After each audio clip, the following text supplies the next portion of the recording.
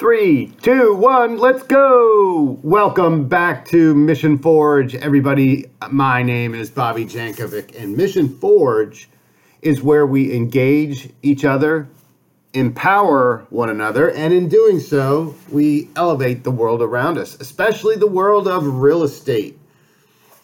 Today, I want to talk about AI, artificial intelligence, and this isn't really so much a real estate podcast today, but it's intended with my agents in mind, agents in real estate, and what do we do with artificial intelligence? What do we do with AI?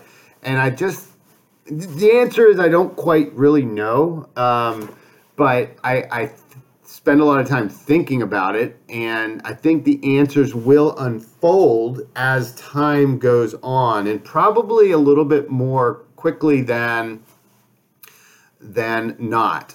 So the way I want to help others think about it is I've come up with some analogies or comparisons of things that have happened in our recent past to help us understand how life is today with the advent of new developments and technologies, and think back to what it was like before.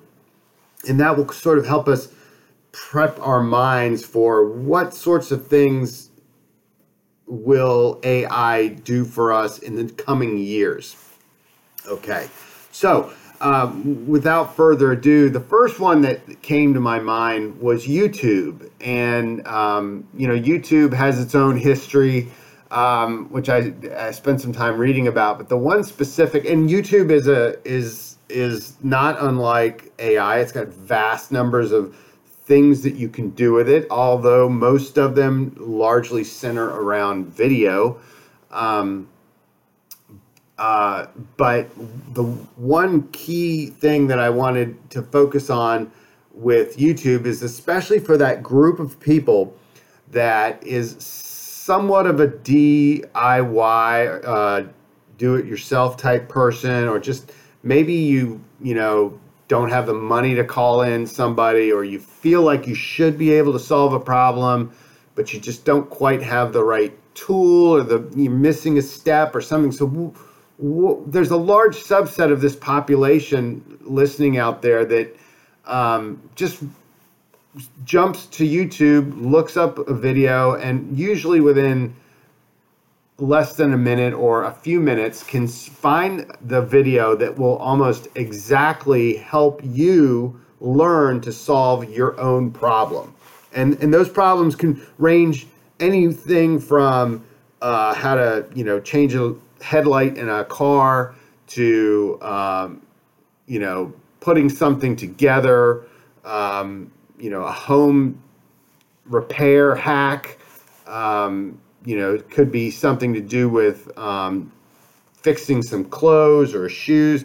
Almost any problem that you can imagine, if it's existed somewhere else, the chances are somebody has made a video about that and uploaded it to YouTube.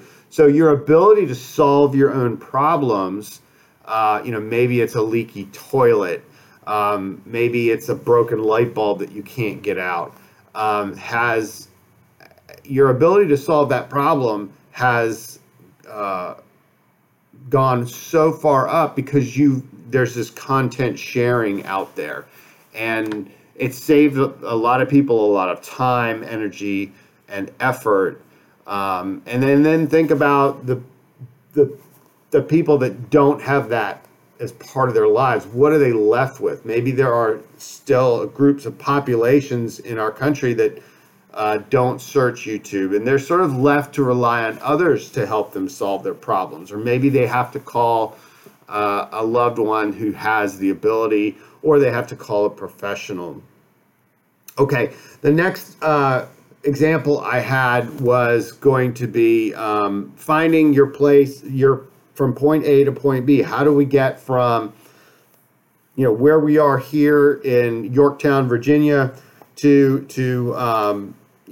Tuscaloosa, Arizona, or even something much shorter? I'm here at my office in Yorktown and I need to get down to Suffolk, Virginia to a specific address.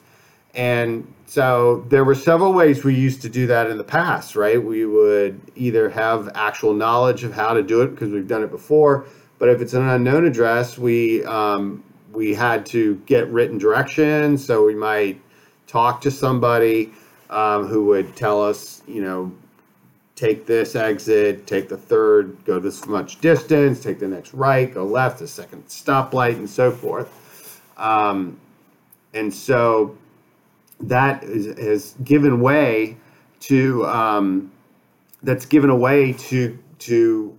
we now just go into our map, into our phone, and we type in the address and boom, it's taking us there. And in between there were different machinations. There was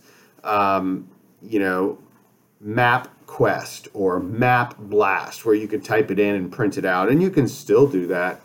Obviously there were Mapbooks. I remember driving across the country with my mother, and we were AAA members, and they had planned the trip and gone to AAA, and AAA had given us what was called a triptych, and it was basically like a fancy notebook with all of the routes and changes, and it was highlighted for us. It was actually quite nice, but they had the ability with their computer systems to draw out the best map direction for us, and away we went. We drove across another time and we didn't have that. We just use a map book. So, but now we're getting the most direct route, and by picking up data from other people, we see when there's a clog in the road, and sometimes it will redirect us if that clog is if that clog is still there, and there's a faster way. So that's another way to wrap your head around what AI can do for us. Not that it's going to mirror that same thing, but it's that same sort of life hack improvement, quality of life improvement that has taken place over the last 10 to 20 years. Next, I want you to just simply think about the yellow pages and how we obtain information, contact information, and the white pages too, for that matter. How do we get information on how to reach people?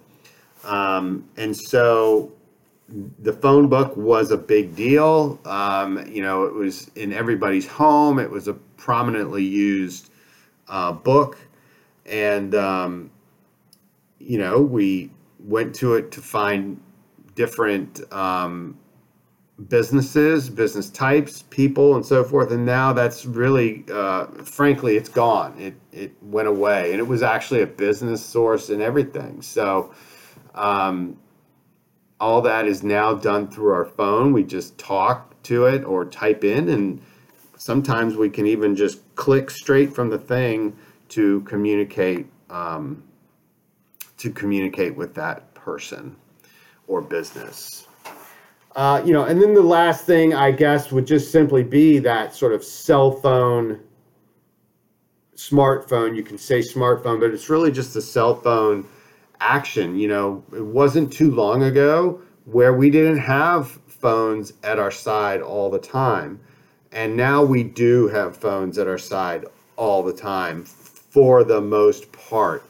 I can remember earlier this year, my phone went into a death spiral. It had gotten a crack. Well, it had a crack for a while, but I was walking out of the grocery store, and it was a pretty good rain, and I was talking to somebody, and that some of that rain must have gotten into one of the cracks. And within about 5 days, I had a phone that was just on its deathbed.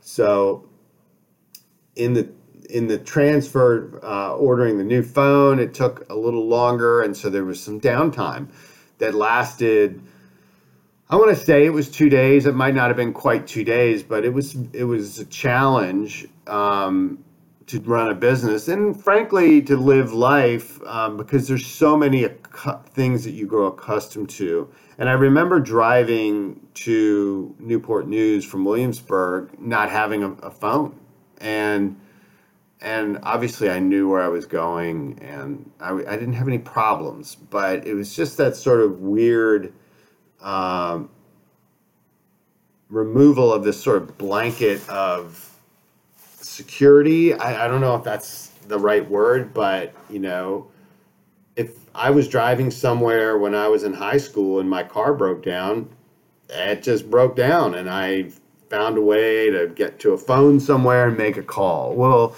now, with the advent of the phone always on you, that's never an issue. It's never an issue. So I hope those four examples are helpful for you to understand what I want you to think about when you're thinking about AI and artificial intelligence. It's going to create so many efficiencies, and we don't quite know what they are yet. We have some ideas, right? We have some ideas, and but you just need to keep your finger on the pulse and watch them unfold, and sort of adopt the things that are going to be best for you in your life and in your business. Not everything is going to be relevant to you. Some will be extremely relevant to you. So, and who knows? Maybe you'll be the one to develop what it is that is needed. So, thanks for joining me. I hope you have a happy new year and found this of great use.